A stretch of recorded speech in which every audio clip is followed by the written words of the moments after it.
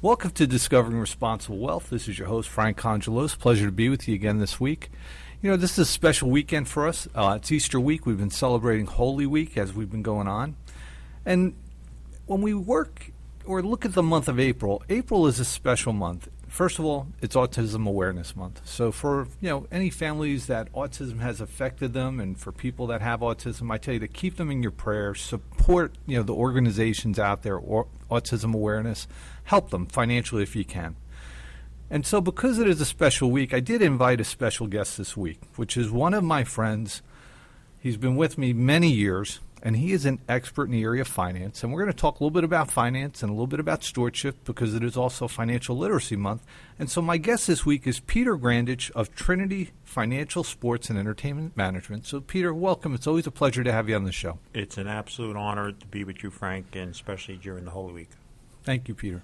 So, Pete, it's interesting is, I look at Easter week and, the whole Holy Week we've been going on is, to me, Easter, holiest day of the year.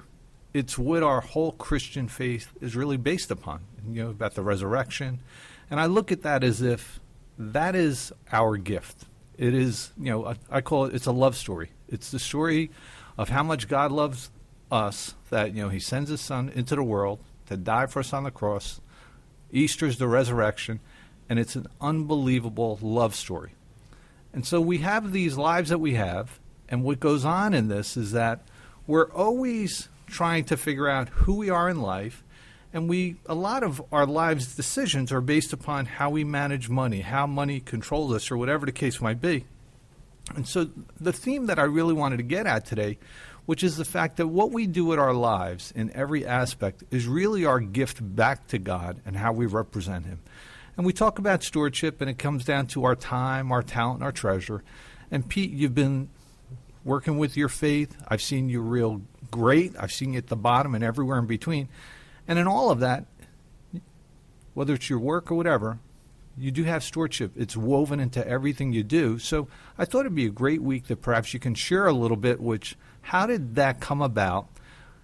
How do you live that faith as far as doing it? And just, tell us a little bit about yourself, and then we'll talk later about money. Sure. Without any education, I became a stockbroker in '84, and for the first half of my 30 years on Wall Street, I not only was a legend in my own mind, I turned the 10 commandments into the 10 suggestions. And I picked and choose which ones kind of worked right at certain times and ones that I sooner avoided. And then through, as trials that always come in, and that God allows those trials because his hope at the end is that those trials make you a better Christian and appreciate the two things Jesus, when asked, what are the most important things? And Jesus says is to love your God with all your heart and all your mind, and to love and treat others as you want to be treated. And so as that molded, and it took more than a decade to finally get that to where it became not just an occasional thing in my life, but most of my life. We're sinners, so it can never be 100%. Stewardship became an important part of it. Generosity is a secular word for it. But Jesus, interesting enough, gave us the manual to life. It's the Bible. And ironically, and you don't have to be a theologian to know this, and you can find this out after you hear this interview, the second most talked about topic in all of Scripture is matters of money and finance. Yep. So God knew how important that was going to be in our lives. And interesting enough, there's not a positive verse in all of Scripture about debt. And you and I have witnessed for our 3 decades of assisting people of what debt has caused people, not only as individuals, but now as a nation being so indebted. And what's happened, unfortunately, as this country became more indebted, people tend to pull back on this stewardship.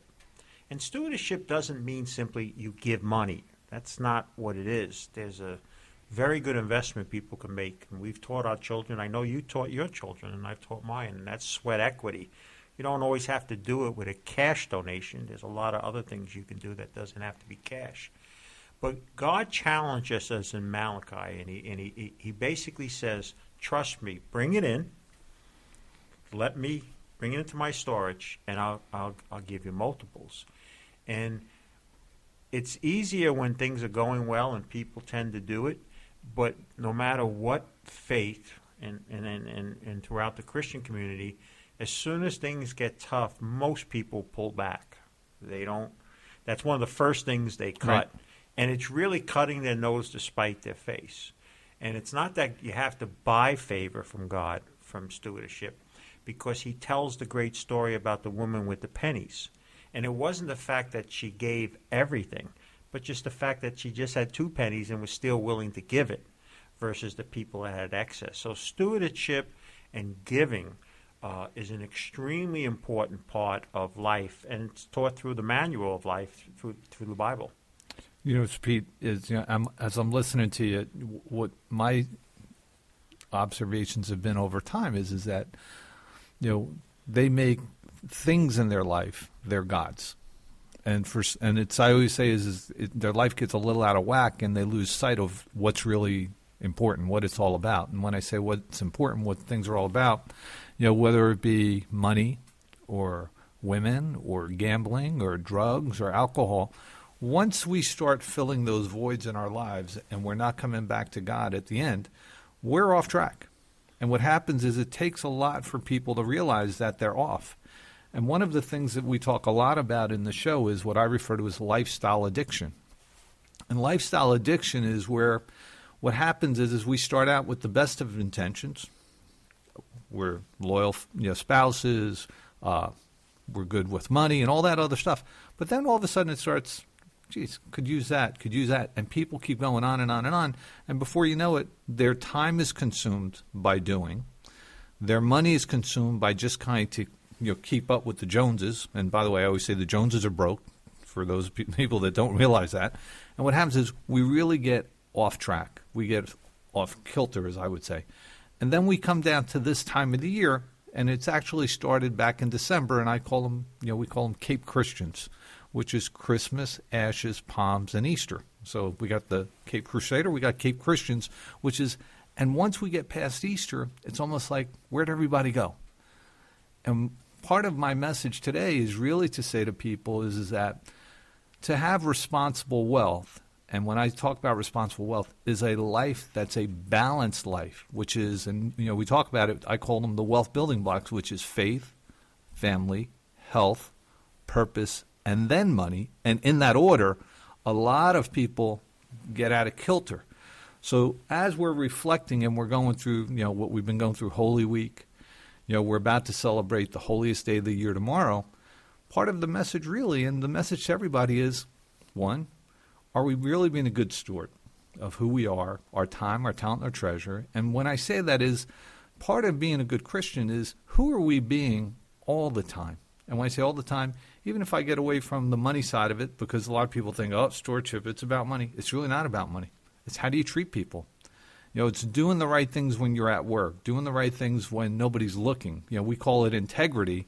But I look at it and I say, who are you being? Because there is someone watching.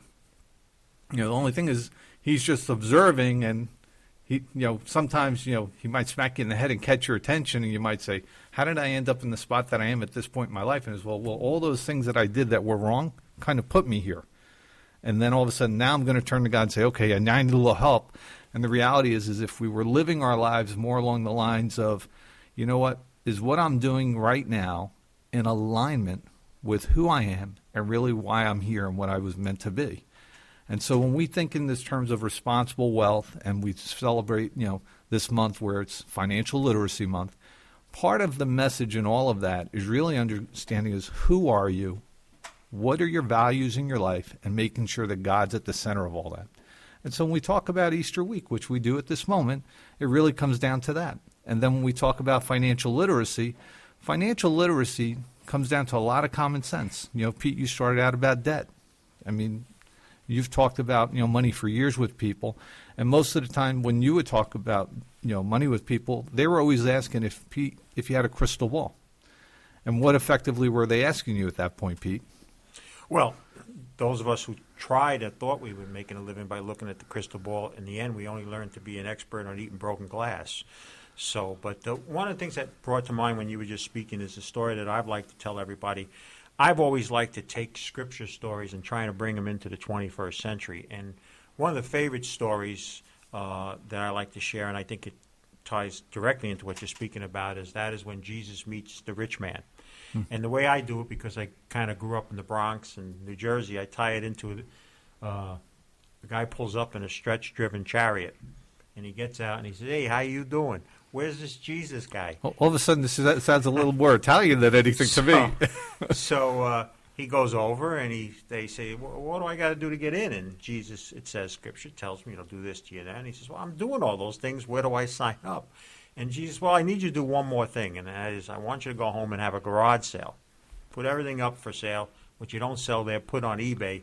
Take all the money, give it to the poor, and come follow us." And that's when the guy looks at his watch and goes, "Oh, wait a minute. Listen, my people call your people." And he goes away, and it says he goes away sad. And I was, why did he go away sad? And that is, his heart wasn't prepared to do. Jesus doesn't call all of us to be Mother Teresa. We don't have to give up everything and anything and go. But he wants us to have a heart like that. And what we need to ask ourselves this weekend is, are we ready to have that heart to be a Mother Teresa? Can we let go of our things? Now listen, my book, you know this. Wall Street and Madison Avenue conspired decades ago to convince people that somehow if you have more money, you're going to have more happiness. So the guy driving the bus, according to them, can never be as happy as the guy that owns the bus company. But in real life, you and I have seen it over and over again, the bus driver is much happier than the guy that owns the business. And it's so truthful, Pete, as you're saying that. I mean, I'm doing this 30-some-odd years, and I can't tell you the number of families that have issues, and whether they're families with no money or significant wealth, they all have issues. And for some of them that have significant wealth, sometimes that type of money really complicates things because they have more access. And when you have sometimes more access, you have access to more problems. Look, we all know that statistically, even from a secular viewpoint, the single largest thing that leads to divorce is matters of finance. Talked about people about arguments. At the end of the day, it's the backbone to things. Families that don't talk to each other happen because it's something to do related to finance. All God knew all this about the money and possessions. And I like to say one more thing before I run out of time. My hero, and it's a biblical hero, but you can look at it from secular, as historians have, is King Solomon. They say King Solomon in his day was equal to 1,000 Warren Buffetts. That word is just amazing. But he was a very simplistic man. And one of the things, and this is I know you strive in your business, is he sought out good counsel. It's very difficult to get that. And people, you and I both know, they don't like to talk about money. And you've experienced this. You can have a husband and wife talking together and then have a separate conversation with them. It's almost like two different conversations of how they look at it and all. So money, there's an old from Timothy, people misquote it, money's the root of all evil. It's the love of money, it says, is the root of all evil. And at one time I loved money, and I had ups and downs from that. And that's what I think the message is, the humbleness of God, going to the cross, to recognize at the end of the day all the money in the world didn't matter. It's what you lived for and what you believe took place at that cross. And that's where it all began. And no amount of dollars is going to make that trial, which life is, really easier. Is it easier to be a mess with $3 billion versus no? Yes, economically. But mentally and eventually spiritually, doesn't matter. That's a great point, Pete. And as we're talking and so forth, I'm thinking to myself, the number of people that I've met over the years that really lose sight. And when I say that they lose sight, is they start out on the right track, and then what happens is because they want to, they start putting money before God and before common sense. They start getting riskier and riskier what they're doing, and next thing you know is investing turned into speculating turned into gambling, and before you know it, it affects the marriage, it affects the kids, it affects them, all along. And before you know it, their life is totally out of whack. And that's why I say is in order to be happy, it's those wealth building blocks, and it starts with your faith, which is, you start with, why am I here? Okay, what is it that you want me to do? And just looking at that, and then you go from there to saying, okay, It goes from faith to people. And when I say people, I call it family, but I go my friends, my family, to people that are around those lives. How do I impact those? Then I go to what I call my health and myself, which is, am I health-wise, and when I say that, both mentally and physically taking care of myself, that I'm not putting myself in environments that are going to tempt me to do things I shouldn't be doing. So when the guys are going out to the bar and you take the pass because you go, that's not the place for me to put myself. It's not right for my health, mental or physical. You're not doing that. Then when you think in terms of your purpose in your career, if you look at it from this standpoint, which is, we've talked through the month and we say that value, goes before money. If I can create tremendous value for the people I serve, and whether I'm serving someone from working in a lunchroom to driving a bus to giving financial advice to an accountant or attorney, whoever, the more value I can create for others and treat them with love, treat them with respect, money will follow that. It is what it is. That's how it works.